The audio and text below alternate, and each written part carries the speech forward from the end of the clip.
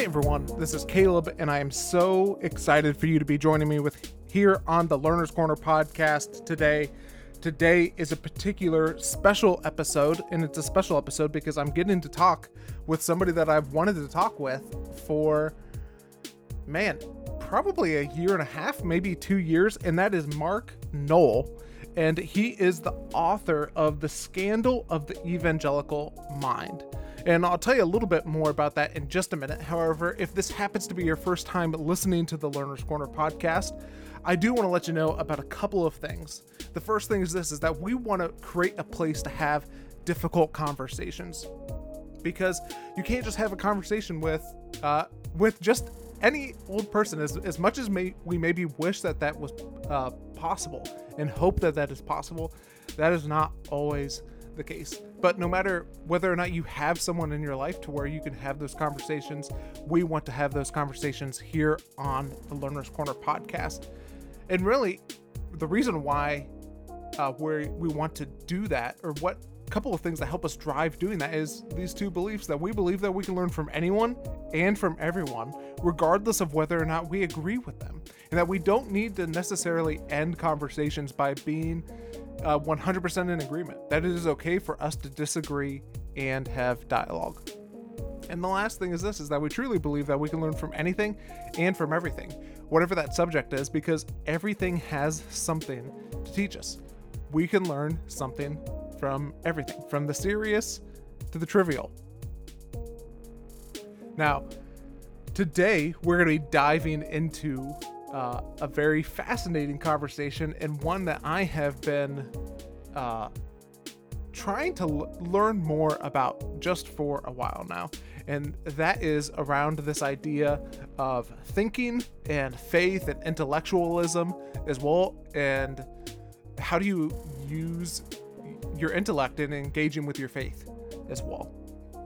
And I first found out about this book, I want to say, I think it was at the beginning of 2021, I think. Okay, I looked it up in real time, and it was like the summer of, 21.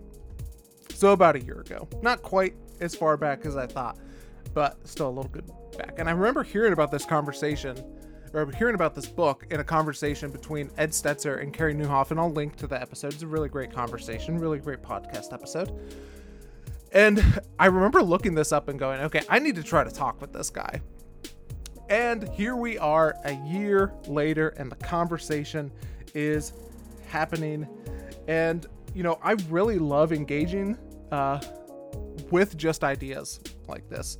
And if you have stuff that you would love us to cover, maybe there's things that you're thinking about that you think would be good for us to talk about or learn from on the podcast, I would love to hear from you. And the best way to reach out to me is learnerscornerpodcast@gmail.com. Reach out with any potential guests or topics or anything like that you think might be good for us to engage with here on the podcast. So let me tell you a little bit about Mark, and then we're going to dive right into my conversation. So Mark Noll is the Francis A. McAnery Professor Emeritus of History at the University of Notre Dame. His many other books include A History of Christianity in the United States, in Canada, the Civil War as a Theological Crisis, Jesus Christ and the Life of the Mind, and America's God, from Jonathan Edwards to Abraham Lincoln. And most recently, his book, The Scandal of the Evangelical Mind, has been updated with a new preface and afterword, and that is largely what we are going to talk about in our conversation today. So without any further wait, here is my conversation with Mark Noll.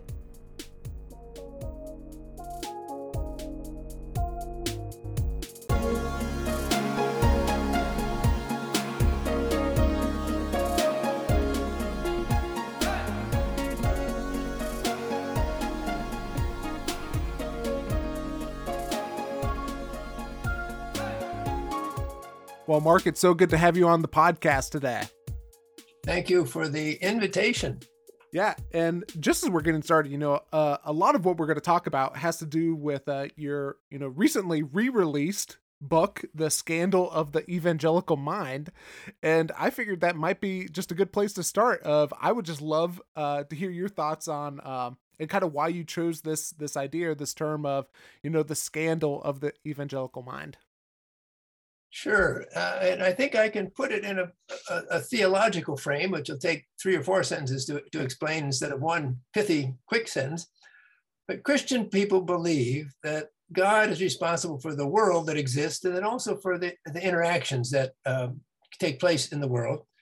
And Christian people, as well as others, also believe that humans have the capacity to understand the world and things going on in the world. And believers, I think, have that sense because they believe that God made humans with that capacity. But we do see in the scriptures that when new questions arise, the injunction is usually come and see. So when Nathanael said, "Can any good thing come out of Nazareth?" Philip replied about from come see Jesus, come and see, come and see. And I think that's the procedure that lies behind good academic work, good scholarship, good scientific work, good efforts to understand the way people are interacting. You want to go out and look at things and try to see them and have some kind of a response and then get criticism of that response, but all depending upon things that you're trying to understand by going out and look at them. And I think that the scandalous intellectual factors of our day, including evangelical Protestants, come about often when people don't follow that procedure, when people instead listen to voices that are telling them what they should see rather than going out and seeing it. And the voices are often not the voices that have studied long, that have subjected themselves to criticism, that have allowed the process of give and take over what's being seen and how to interpret what's being seen, who have not undertaken that process. And so the result is that people have opinions about what the world is like and what's going on in the world based not upon good procedure, criticism, self back and forth, but based upon just people telling them what they think they should see when they're looking at the world. And that I think has led to some really damaging conclusions, some really damaging ideas that take root, even though there's really no solid, empirical is a technical word, but there's no solid coming and seeing to base those ideas. I would say for the white evangelical world, this was a problem, I think, earlier because of kind of some of the legacies of fundamentalism. Fundamentalism was actually very good in many ways, to preserve the notion that the Bible is supernatural, that miracles really happen. But there was a rejection of the sort of mainstream American academy, late 19th, early 20th century, because it was moving away from those Christian matters. And the fundamentalists wanted to preserve Christianity, but in preserving Christianity, said, well, things coming from the universities just are all wrong. And I think that was an excess. But in our day, last maybe 20 and 30 years, I think the voices that are not based upon coming and seeing tend to come from the maybe the partisan and the political world more. And that's actually a change from I think when the book was originally published. Mm-hmm. And can you talk about like some of the, I don't know if the right word would be, factors that have helped us or that have led us to the point to where, like, we're not, to use your analogy and that come and see analogy, to where we are not looking for ourselves, like we are looking for other people to tell us what to see, or using the mind, tell us what to think. Right. Yes, well, certainly a factor that has become much more important over the last, in the 21st century, are social media. Social media do some very good things, allow people to connect with relatives and friends that they haven't seen for a long time. And obviously on the internet, you find out all sorts of useful information as well as not stuff that's not so useful. But it's also been, social media have also served as a kind of megaphone. They amplify often extreme voices that are interesting because they are extreme, and penalize voices that are trying to pull problems apart, look carefully at problems, say, well, on the one hand, this, and on the one hand, that. Twitter's not really good for on the one hand, this, and the other hand, that. Yeah. And I think whatever long-term American, whatever long-term church, whatever long-term social instincts have made problems of intellectual life or all sorts in America. This is a major new factor, and it has, I think, in some ways deepened the problem while also making more good resources available as well. Mm-hmm. Is there anything else that you've seen that has led to us, and again, giving up our ability or our willingness to think for ourselves? Yes, so I'm at an age of where old academics always say it was always better when I was young, which I think you have to avoid that kind of instinct. But for Christian communities, I do think, and this is coming from talking with younger faculty, younger ministers, there probably is a general decline of widespread biblical knowledge. Mm-hmm. I don't think that's, I think you can overstate that because there's still a lot of good Bible study and many solid sermons week by week and a lot of good literature. But there does seem to be a diminution of comprehensive understanding of the scriptures. And when that happens, believers, like everyone else, are going to be looking for sure words to help them orient life in the present. And if the sure words coming loud and extremely vigorous are those that are pushing people away from solid intellectual procedures, solid instincts about how to figure out things, pull things apart, see the different angles of things. If these voices become louder even than the scriptures, then that's an added, and I think a negative factor for intellectual life in general. Mm-hmm. Any thoughts on what's led to that decrease in biblical knowledge? Because I'm as I'm listening to it, and I can't remember off the top of my head whether or not you talk about this in the book or not, but it makes me think that we have gone backwards, because it makes me think of what happened hundreds of years ago, to where people had to go to churches and essentially be told, from the priest or whoever was the leading person of the congregation, hey, here's the word of God. But yeah, any thoughts on that? Well, certainly it was historically one of the strengths in American civilization that the democratic principles supported and were supported by organizations like the American Bible Society that said, we want to have serious Christian literature, particularly the Bible. American Tract Society, though, also did all sorts of other serious Christian literature at every level. So popular and elementary, mid-level, kind of semi-popular, and then fairly technical and academic. We want all literate people to have access to the scriptures and this kind of Christian, and they were not completely successful, but there was dramatic success. Now, whether or not in the last 30 and 40 years, the whole culture is moving away from reliance upon print, linear reasoning, toward images, and reasoning that's based more upon the quick grab you. People debate that, but it does seem that what had been the church's great contribution to just nurture generation after generation a pretty good general knowledge of the Bible, that task has become harder when there's more competition for interest, there's more competition for time, there's more competition for money in the world that we now have.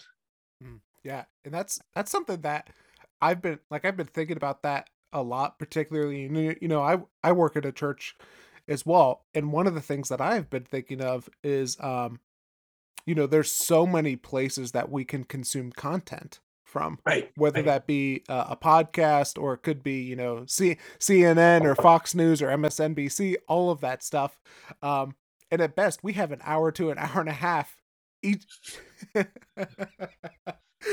each week, as opposed to 24-hour programming. Now that is actually a pertinent comment. I probably should have said something about that myself. But back in the day, I mean, when I was growing up, you watched ABC, NBC, or CBS, and if you happened to be around a big city, you might have had one other additional television channel. People got a lot more information from the radio, but there was also more opportunity for people to read on their own, less competition. Now, as you suggest, if you want to be entertained by professional entertainment standards day and night, you simply can't get enough. And the kind of disciplines that are required in every kind of serious life, I think, are under pressure. Mm-hmm. I would love to hear some of your thoughts on what are some of the differences that you've seen. This book came out 30 years ago, and things have changed. And I would love to hear, like, both for the better and for the worse. What have you seen that has changed in the last 30 years? Well, certainly there are positive things that have happened with, I would say, the general Christian engagement with intellectual matters. And then I would say also for the specifically white evangelical engagement. This is an idea that George Marsden, who's now retired from Calvin College and the University of Notre Dame, has articulated, that there is in almost every academic field you can think of, a serious, either self-consciously Christian or Christian-friendly component of active scholars that, with just a few exceptions, did not exist 30 years ago. So when I was trying to be a young historian, 1970s, 1980s, there was George who was doing that kind of work. There was Timothy Smith at Johns Hopkins University. There were one or two professors at Princeton University. There were a couple of professors teaching at Christian colleges, but there were very, very few examples of first-rate historical work that was operating within the boundaries, the parameters of the academy, but doing so with a real strong interest in Christian groups, and not an interest to take them down, but to understand them. It was critical to some degree, but it was also empathetic to a great degree. Today, you cannot shake a stick at the examples of this kind of work. It comes from almost all areas of the Protestant world, the Catholic world, even the Orthodox in the United States. Younger, middle-aged, older scholars are producing just a tremendous amount of favorable historical works about Christian groups, or empathetic work, or work that says, well, let's take these people seriously on their own terms. And that simply did not exist 50 years ago. Mm-hmm.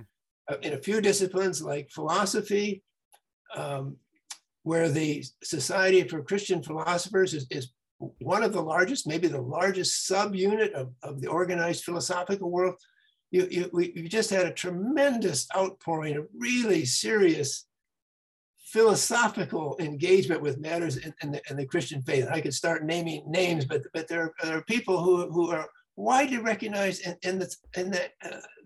amongst philosophers, and some of the unbelieving philosophers don't like these people at all, but they're there because of how skillful they've operated. And the same is true in sociology. The same is true in literary studies. It's not as though the Christians of different sorts dominate these disciplines, but there are Christian voices. And then I think you have to say also Christian sympathetic voices that are secular people yet are looking empathetically in almost all the academic fields. And this is not a completely new situation, but it's dramatically improved from 50 years ago.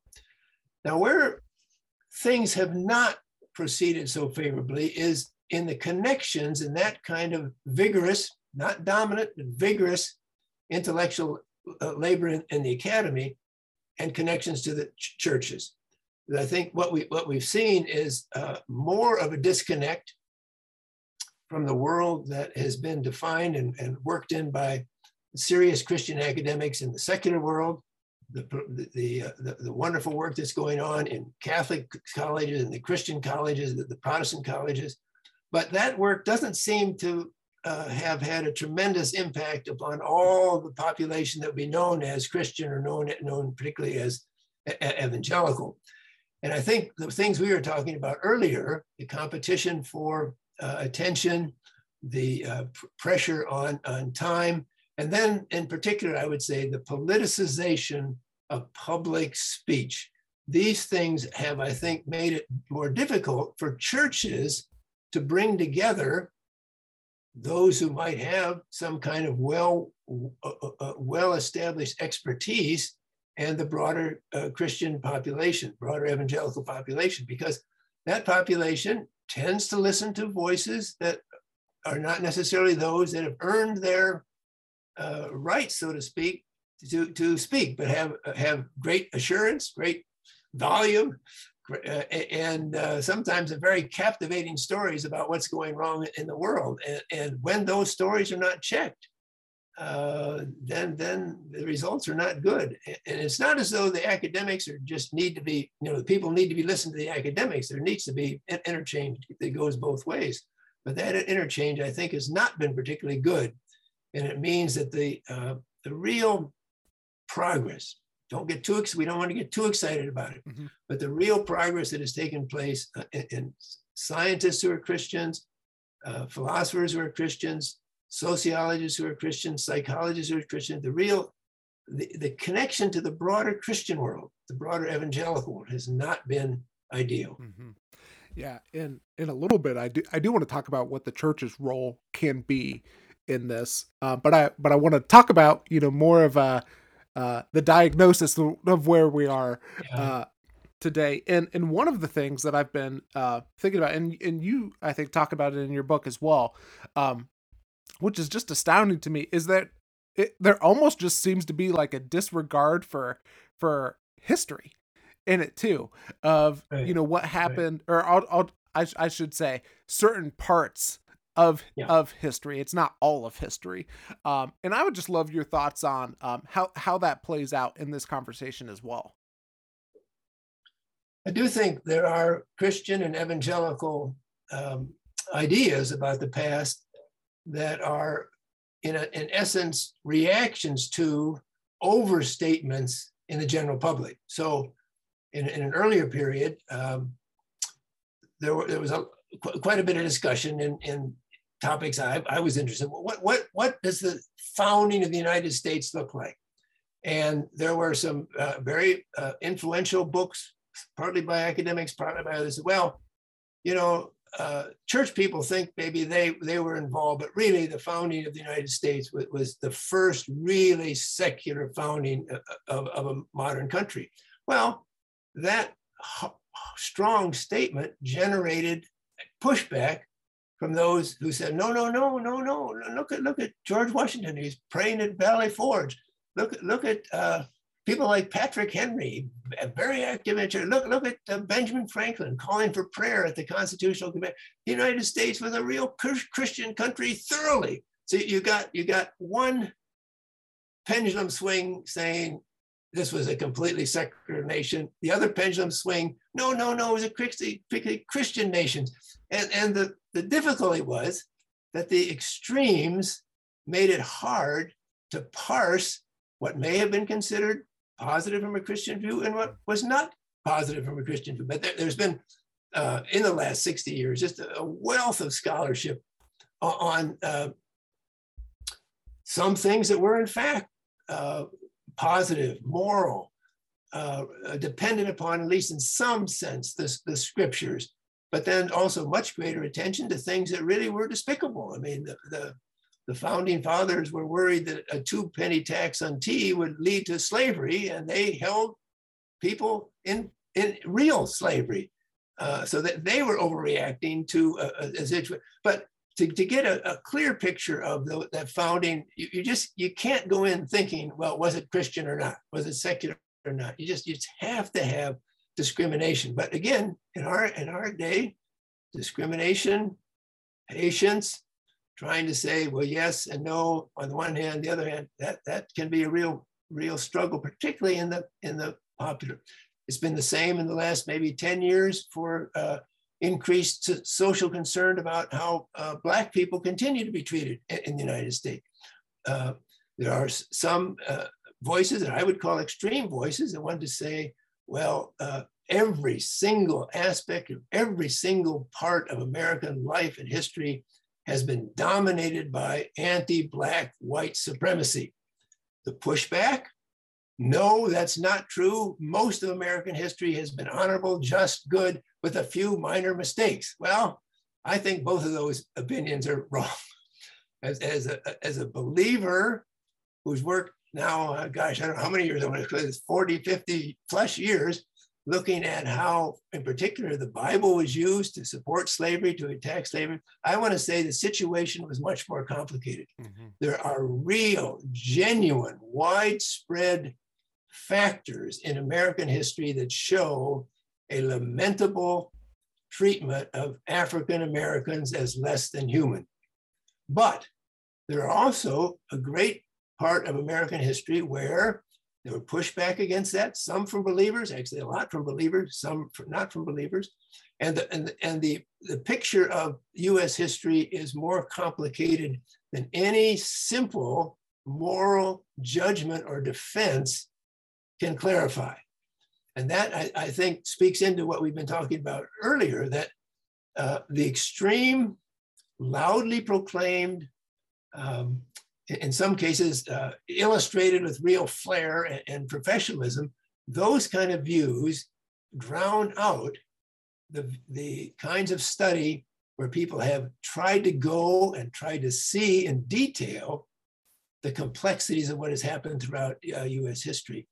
And the general question about historical sense, obviously I'm a historian, so I think people should have a better sense, but, and it's a cliche when you ask a historian to explain something, the first answer is always, well, it's complicated. Well, that's a cliche because it speaks to the truth. Mm-hmm. And to find a real good sense of what's happened in US history, you just have to be patient. You have to say, there's been almost everything. There's been some bad things that happened. There's been some good things that happened. And it's a real challenge to figure out in any particular place, any particular circumstance, where the bad and where the good has prevailed. Yeah. And just as you were talking, it even just makes me think of, again, you know, we're hitting on a little bit of stuff that we already talked about, but whenever you live in a society that is very encourages fast-pacedness or encourages productivity, efficiency, getting as much done as possible, you look for simple answers because that helps you move at a faster speed. And then just what you were saying, and when you got two extremes that are yelling at each other, and you're like, okay, what's the simple thing? And it's like, well, it isn't simple. And so we look for somebody to tell us what to do. I don't know. Any thoughts on that? No, I think that is exactly right. And maybe this will sound just like sour grapes, but the testimony is to look at the million sellers. The million sellers usually are giving a false picture or an incomplete picture or a distorted picture. The books that sell reasonably well, but not in that category, are usually the ones that include some dialogue with other, in this case, historians, some effort to say, well, so-and-so got A, B, and C right, but was deficient on D and E. And those are the kind of books, as you point out, those are the kind of books that are really, really hard to put into a 30-second opinion on some complicated issue. Mm-hmm. One of the things I would love for you to talk about, which for me, it's just so funny because, you know, I was asking about history and my tendency was to go, oh yeah, this is probably something that has happened, you know, in the last 50 years or so. And you go and say, actually, a lot of it has to do with individualism, which was, you know, who Jonathan Edwards had a big part in playing in that. And I would just love your thoughts on how those things together, how Jonathan Edwards and this initiative towards individualism has affected us, you know, today, 150 years plus later. And I think people today who are still willing to call themselves evangelicals, which I do, if I'm allowed to define what that means, and I define evangelical as a series of religious emphases on the authority of the Bible, on the a theology of atonement through the death of Christ, through the need to have personal engagement with Christian faith. I mean, that kind of evangelical religion had existed in different forms way back in history, but was given a kind of boost by people like Jonathan Edwards, George Whitefield, the Wesley brothers in England in the 18th century. And one of the things that comes out of evangelical tradition that is often positive is this sense that, well, the Christian faith should not be just something you inherit, not just something you embrace because everybody around you is embracing, but the Christian faith has personal demands, personal possibilities, personal joys, personal sorrows, personal triumphs, a personal struggle. And that, to me, that is a real positive contribution of what are called the evangelical awakenings in the evangelical tradition. Jesus, lover of my soul, let me to thy bosom fly, and in many other ways. Now, because it's complicated, Yep. that positive contribution to Christian existence and into the societies where evangelicals lived did have a downside. And the downside was a tendency to say, if it's inherited, if it's formal, if it's well written out, if it's presented to us by those who are supposedly our intellectual betters, then it must be entirely amiss. There must be something fundamentally wrong with it. And that was an overreaction. And you do have the strength in American evangelical history of a lot of individual initiative, a lot of sacrificial individual activity, a lot of individuals going a great distance to help out others. And you have people who, prejudiciously speaking, get a bee in their bonnet, proclaim it loudly, gain a following, and bring disruption. So the strength of evangelical tradition, like actually the strength of most other Christian traditions, the strength of evangelical tradition has an underside that can lead in the wrong direction.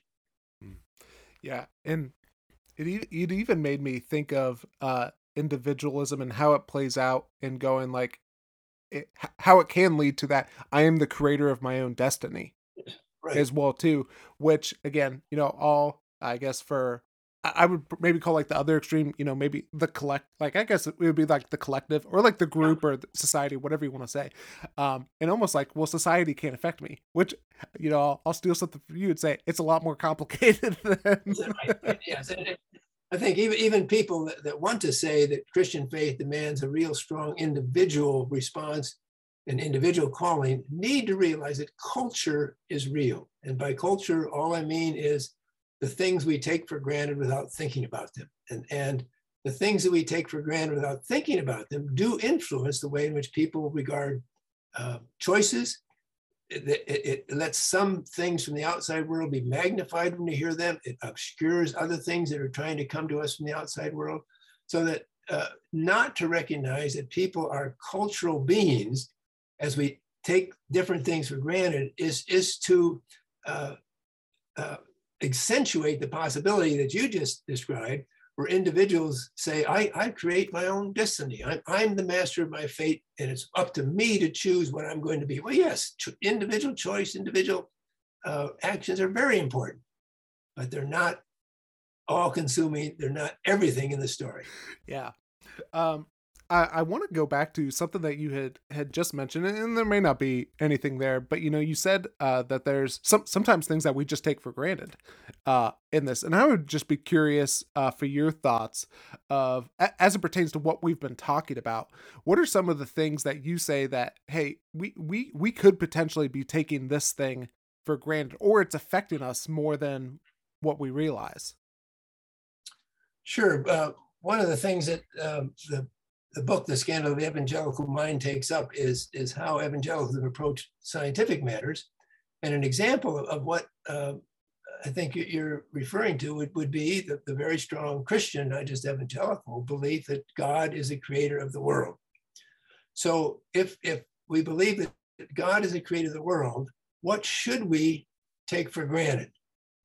In my view, as I tried to explain at the start of our time together, we should take for granted that if we're going to find out about the world that God made, we need to look at it really carefully, and we need to have the proper kind of respect for people who've given their lives to look at it really carefully. Not an automatic deference, not saying we'll just accept everything the people with a lot of experience say, but the proper kind of deference. For the evangelical community, there's been a real problem since the 1870s and 80s, particularly 1910, 1920, with evolution.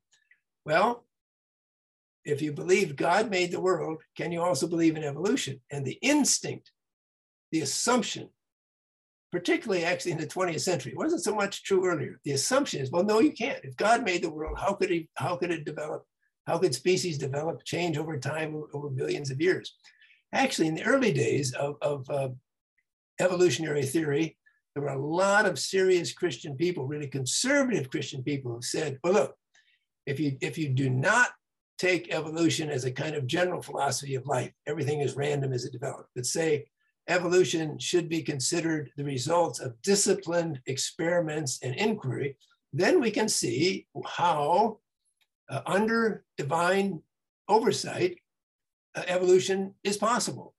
And that actually was a prevailing Christian view amongst evangelicals, even into the 1920s. Things shifted in the 1920s. And it's only been in recent, maybe 10 or 15, 20 years, that there have been more and more serious Orthodox Christians who say, when I, as a scientist, affirm the reality of evolution, I'm not affirming that the whole physical world is just governed by randomness that's going nowhere except under its own initiative. But I'm saying that disciplined research has shown species change over time. As a Christian believer, I want to affirm that conclusion because I affirm that God made the world and God made it possible for people to understand about the world. So I'm actually very encouraged that there are strongly evangelical people and organizations now who are trying to push back against a quick application of assumptions. God made the world. Yes. What does that mean? Well, let's come and see what that means rather than think we know immediately what that means. That's good. We talked a little bit about science here. We've touched on politics as well, but I would be curious to hear any other thoughts that you have as it pertains to the political nature of this conversation and how that plays out.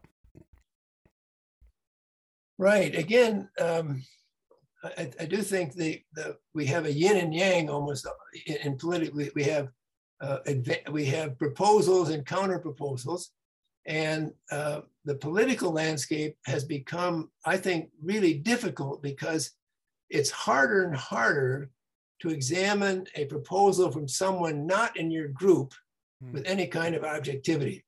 So if I'm a Democrat and a Republican proposes something, then I think, oh, that's just those white supremacists trying to sneak in their power. If I'm a Republican and the Democrats propose something, the tendency is to say, well, that's just their way of trying to increase big government and run all of our lives.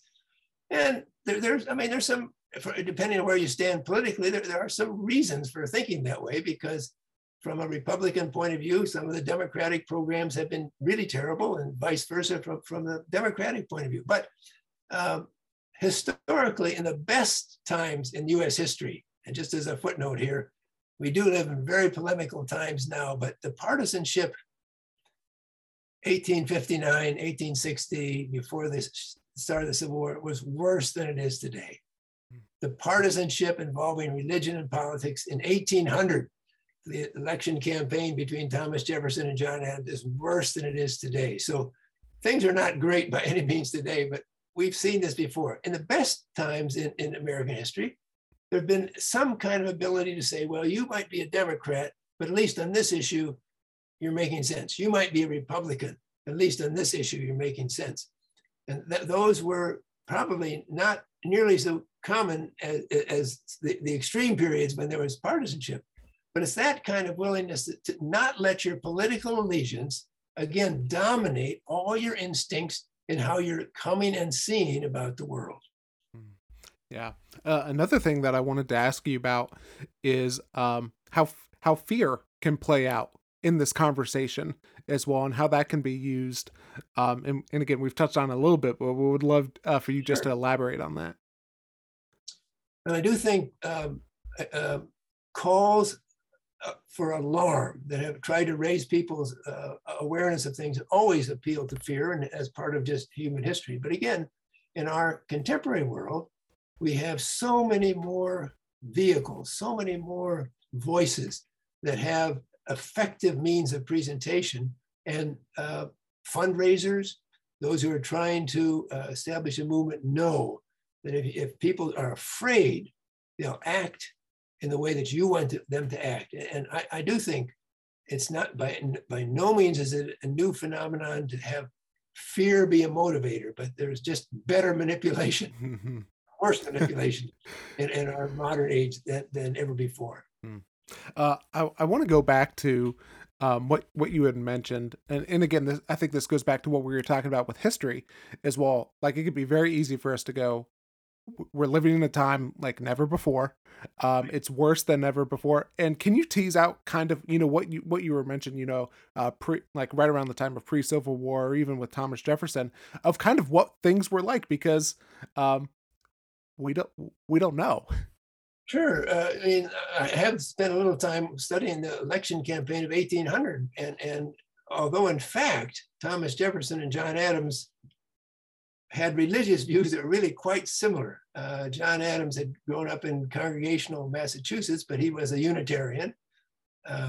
Thomas Jefferson was known for being a deist, but he actually was not a real consistent deist. And by the time he was running for president in 1800, he'd actually been convinced that the Jesus in the New Testament were much, much better than he had thought. Now, he did go ahead and edit the New Testament. He read it every day, but he edited out all the miracles and things. So Jefferson was by no means a convinced Christian believer. But they really were not that far apart. But because the Jefferson Party was opposing what they regarded as the tyrannical continuation of church-state establishment in Massachusetts, and the Adams Party was trying to arouse people to worry about Jefferson, religion was hugely important. And there were newspapers published by the Federalists, the Adams Party, that said, vote for Jefferson and you vote for no God. If Jefferson is elected, what happened in France will take place in the United States. And that's just after the French Revolution, when hundreds of Catholic priests were killed, when street names were changed from the names of saints to astrology and popular culture. And there were even, I thought for a while this was made up, but I actually found the references.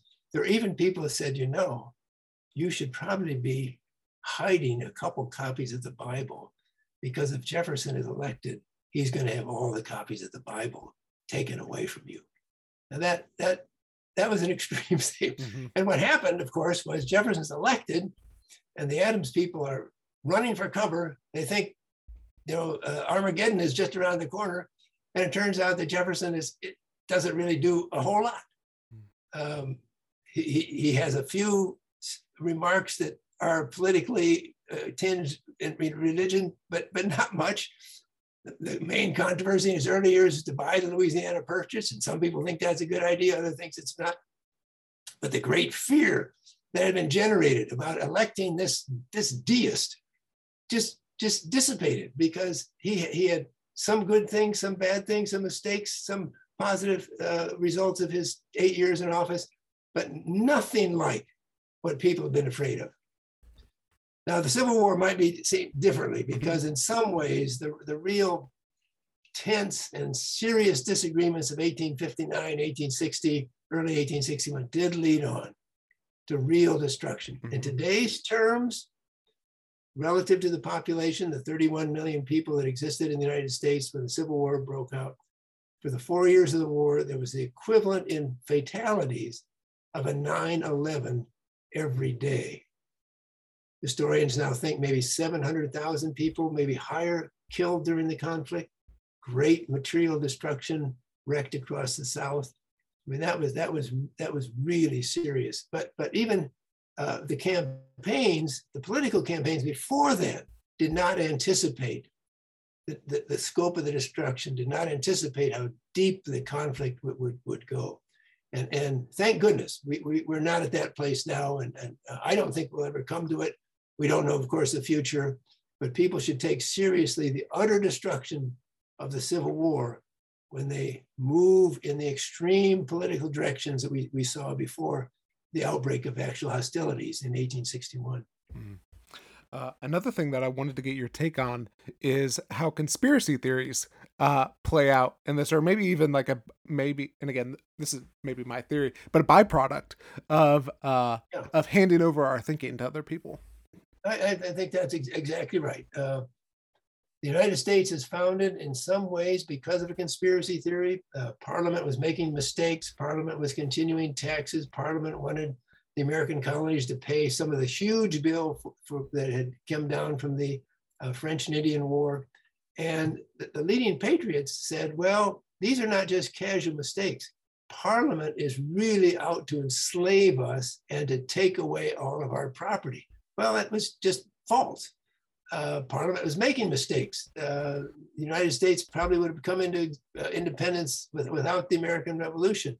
But there was the idea that Parliament was conspiring. And a few of the people who remained loyal to Britain said, well, what's the evidence?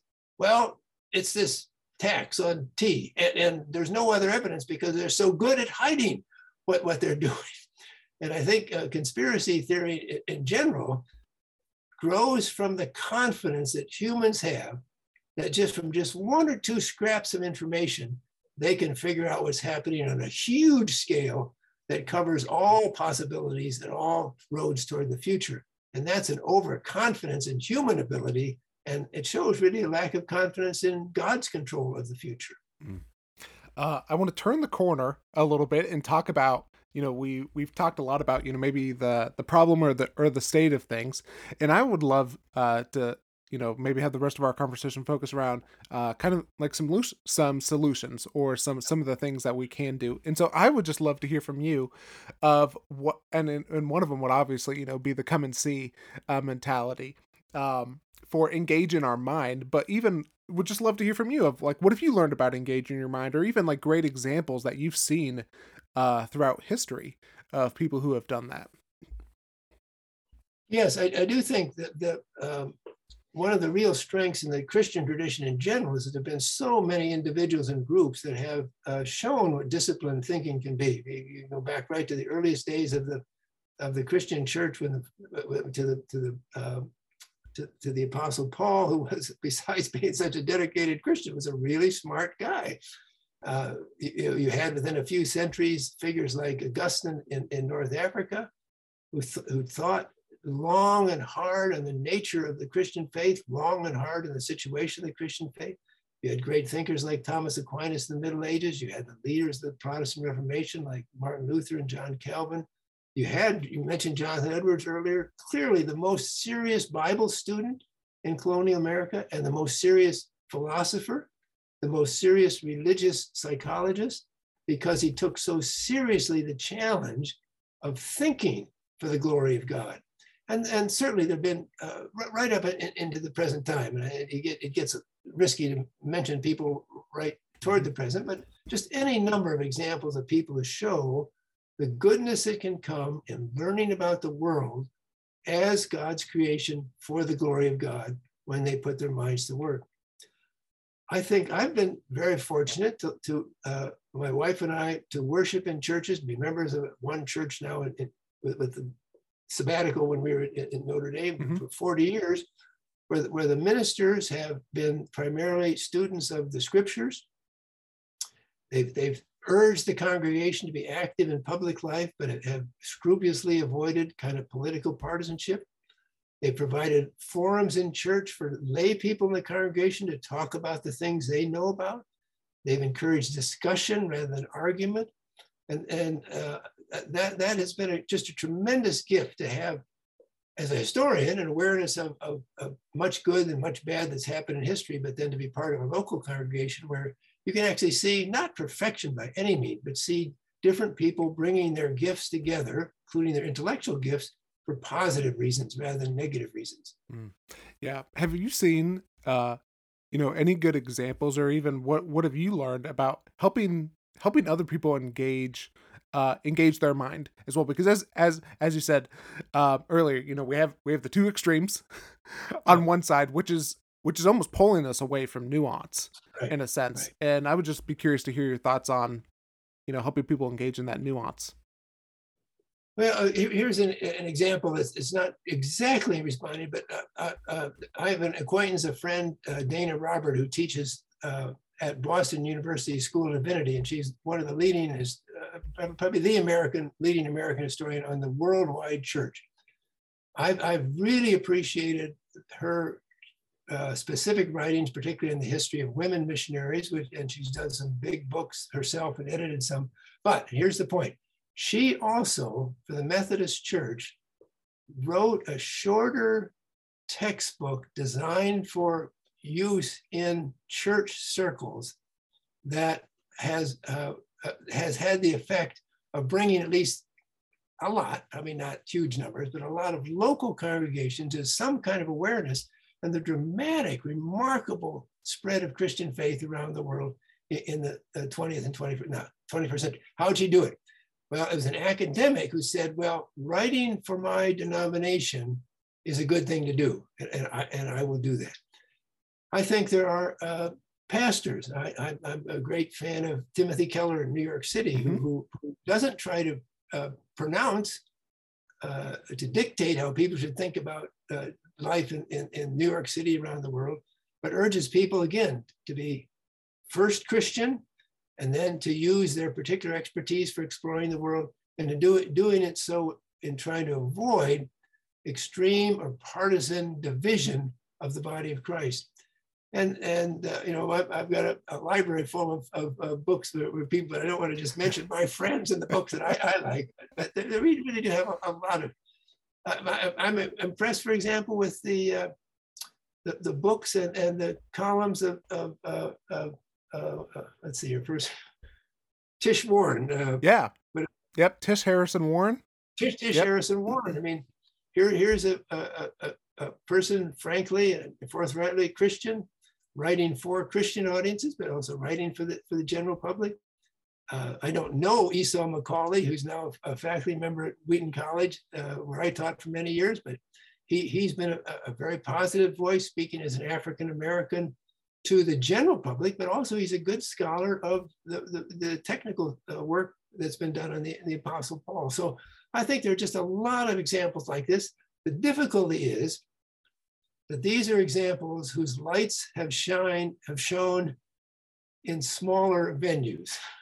They're not the sort of people that make it to the evening news or do something tremendous or silly, and then there's a lot of national coverage. But they're people who, again, are patiently trying to unpack real world situations and patiently applying what they know as Christian believers to those real world situations.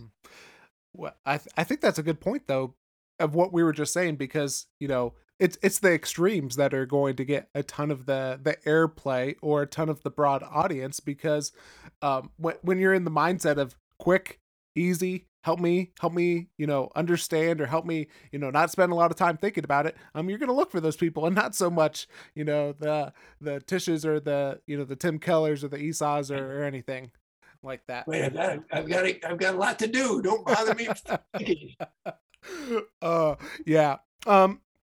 I would be curious to hear your thoughts too. And we've talked about science, and we've talked about the political nature of it as well. And I think there's sometimes in churches can be a strong tendency to go, that is not our responsibility to do that.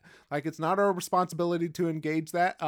And I would disagree, because I think, the gospel affects, and you even talk about it in this book, the gospel affects all of our lives as well. And I would just love to hear your thoughts on just that, and why it's so important for us not to just leave it to, the scholars or the Christian educators, but even as pastors, to engage in this stuff. Right. I do think that the beginning point is, again, as you suggested, the biblical teaching that all things were made in Christ, so John chapter 1, Hebrews chapter 1, particularly Colossians chapter 1, and all things hold together in Christ. So a believer in Christ has the motivation, not necessarily to know in detail, but to appreciate what has come into existence through the Word. And to do that at a lay level, an introductory level, is certainly appropriate. And you don't want people trying to pontificate on things they don't know about. But again, I think that the local church can be a place where people share what they know, where they're cautious about making extreme statements, but where then, as believers benefit from what other believers know, they're able to gain a fuller sense of the beauty, the glory, the complexity of the world that God has made, and as believers, they know made through Christ. So these theological principles, combined with the sense that the church is a place where people are going to share their gifts, share their knowledge, share their abilities, makes me have confidence, despite a lot of evidence to the contrary, but it makes me have confidence that local churches, denominations, religious organizations can be the place of good dialogue between laity, those who are pastors, those with specialized knowledge, those without specialized knowledge, with curiosity, to engage with each other and to learn positively from each other. Yeah. Are there any good examples that you've seen of people who do that throughout history? Yes, I do think in the English era, English history, after the Thomas Cromwell era that came to an end in 1660, the monarchy was reimposed, and higher education was pretty much limited to, again, people who were members of the Church of England. There sprang up what were called dissenting academies. These were schools organized by dissenting ministers, Presbyterians, Congregationalists, ministers who, because they weren't in the Church of England, really had lost all their position, and who were in some cases quite badly treated by the authorities. But ministers like Philip Doddridge had in his home a series of students, some of whom were encouraged to become among the leading, we would say scientists, the word didn't exist then, but leading students of the natural world. Some became really important classical scholars, Greek and Hebrew and Latin. And these were people who were doing this kind of educational work outside of the mainstream and with a lot of opposition, and who yet were trying to see the life of Christ, the potential that God had made the world, as something for all people, including those who were excluded from the educational mainstream. So the dissenting academy, I think, a real positive example historically of this kind of full-orbed attention and interest in the world that God had made from a very strong Christian position. That even makes me think of like that could be something that is happening today too, of what you were talking about with the dissenting of it. Right. Yeah. Yeah, I think, I mean, the idea that a local church could have serious discussion of some of the things that are controversial in our society, but to do so not with the intent of adding to the partisan activity, but enlightening the congregation, certainly could be done today. Yeah. One last thing I would love to ask you is, how do you go about like looking for those types of voices, or what are the things that you've seen throughout history of like, these are what these people tend to look like? Because as you were, as we've said a couple of times throughout this, it's hard to find those types of voices, and it's hard to find those types of people because they are not getting the spotlight or the attention. Right. I do think I feel fortunate to have been a historian, in a sense, charged with the task of communicating to students more than what they bring into college from high school, but then also had the privilege of doing research. I've been interested in questions of the Bible, slavery, and race, and this what a terrific joy it's been to discover individuals like Daniel Coker, for example. He was one of the founders of the African Methodist Episcopal Church with Richard Allen in 1810, or maybe 1812, sometime around that time. And just in the very first generation of African Americans who learned to read, published a short but really powerful meditation on the scriptures, and why, understanding the whole of the scriptures, you could see that the Bible was pointed against enslavement. Now, Daniel Coker is not a household word. I mean, I'd never heard of him until I probably was studying this for years after years. A white Methodist at the same time, Freeborn Garretson, who is actually known a little bit in Canada, the United States, for helping organize the Methodist Church, also published a really insightful work trying to show how many scriptures and the general pattern of scripture would give a Christian a strong basis to say that American slavery is wrong. And again, freeborn Garrison's not a household word, but by researching over time, it's just been such a delight to find figures like this who, in a sense, have become, how do you put it, historical friends or people that I really admire that I would not have known about. So I think for the present, the payoff would be, well, if you're interested in something, do begin with people who are known as the spokeswomen and the spokesmen about that something, but push further. Try to get beneath the shouting and try to find those voices that are pulling things apart, that are trying to be really helpful and really discerning with what they're trying to say about any of the modern problems. And those are the ones I think will surprise people about how refreshing, how clear, how encouraging those voices are. Well, I know that we've covered a ton of stuff. Is there anything else just top of mind that you want to make sure? Oh, no, you've done a great job kind of scoping out the book, and the new material is added for this reprinting of the volume. Awesome. Well, I know that people are going to, pick up the book, keep up with you. Where's the place to go to do all those things, Mark? Well, thank you. The Erdman's Publishing Company and Amazon will take care of book needs in these days. Awesome. Well, thanks so much for being on the podcast today, and thank you for doing the work. Thank you for having me.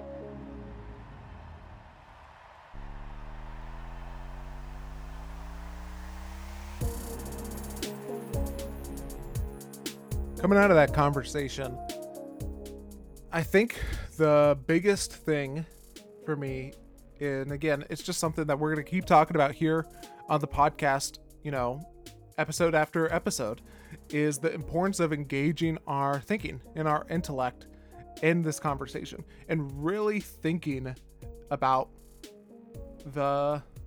life and how life intersects with faith. And for those of us who are followers of Jesus, or regardless of whether or not you are a follower of Jesus, I think just the importance of engaging our brains and our ability to think for ourselves and not give up our ability or our decision to think for ourselves and to engage in many of the more difficult topics that are happening. And I think there's a strong tendency to just give that up, to let somebody else do the thinking for us, because we value other stuff even more until we find ourselves already engaging in ideas or I don't want to say falling victim to, but we find ourselves feeling the effects of ideas that we have readily accepted instead of thoughtfully engaging in. And I think that there's a temptation for those of us who are particularly of faith or have some faith background to give up our ability to think, or think that it is not that important. I mean, that's part of my background as well. I didn't think it was important to engage in some of these deeper questions about faith. I just didn't think it was important. I thought other things were more important than that. And slowly, probably over I could say, over my entire life, but particularly over the probably last 3-ish years or something like that, it's been something that I've just realized more and more how important it is for us to engage in these topics, to engage in these subjects, and engage in our thinking. Another area to where we talk about this as well is in the episode that I did with Caitlin Chess, and so we'll link to that episode as well for that. But those are just some of the ideas that I have, and just thinking about it and trying to put more coherent thoughts together. So that's some of the stuff that I'm thinking about. I will give you a heads up that we are having Mark back on the podcast here in a few weeks, and so looking forward to having that conversation. And yeah, so if you have something, as I've mentioned earlier in the podcast, or an idea or a subject or someone that you think would be great for us to talk with on the podcast, please reach out to me and let me know. The best way to do that is learnerscornerpodcast@gmail.com, and I would love to hear from you about that. And yeah, I think that's all that I have for today. Actually, I do want to say, leaving a rating, writing a review of the podcast, sharing some of your things that you've taken away from these conversations is a great way to help us just expand these conversations and make these conversations more normal and not make the exception, because it's important for us to have these types of not just this type of conversations, but a lot of the conversations that we're having on the Learner's Corner podcast. And so, yeah, I do want to say thank you to Mark for being on the podcast today. Thank you to Sam Massey for creating the music as well. Thank you for listening all the way to the end of the episode. And my name is Caleb Mason. And until next time, keep learning and keep growing.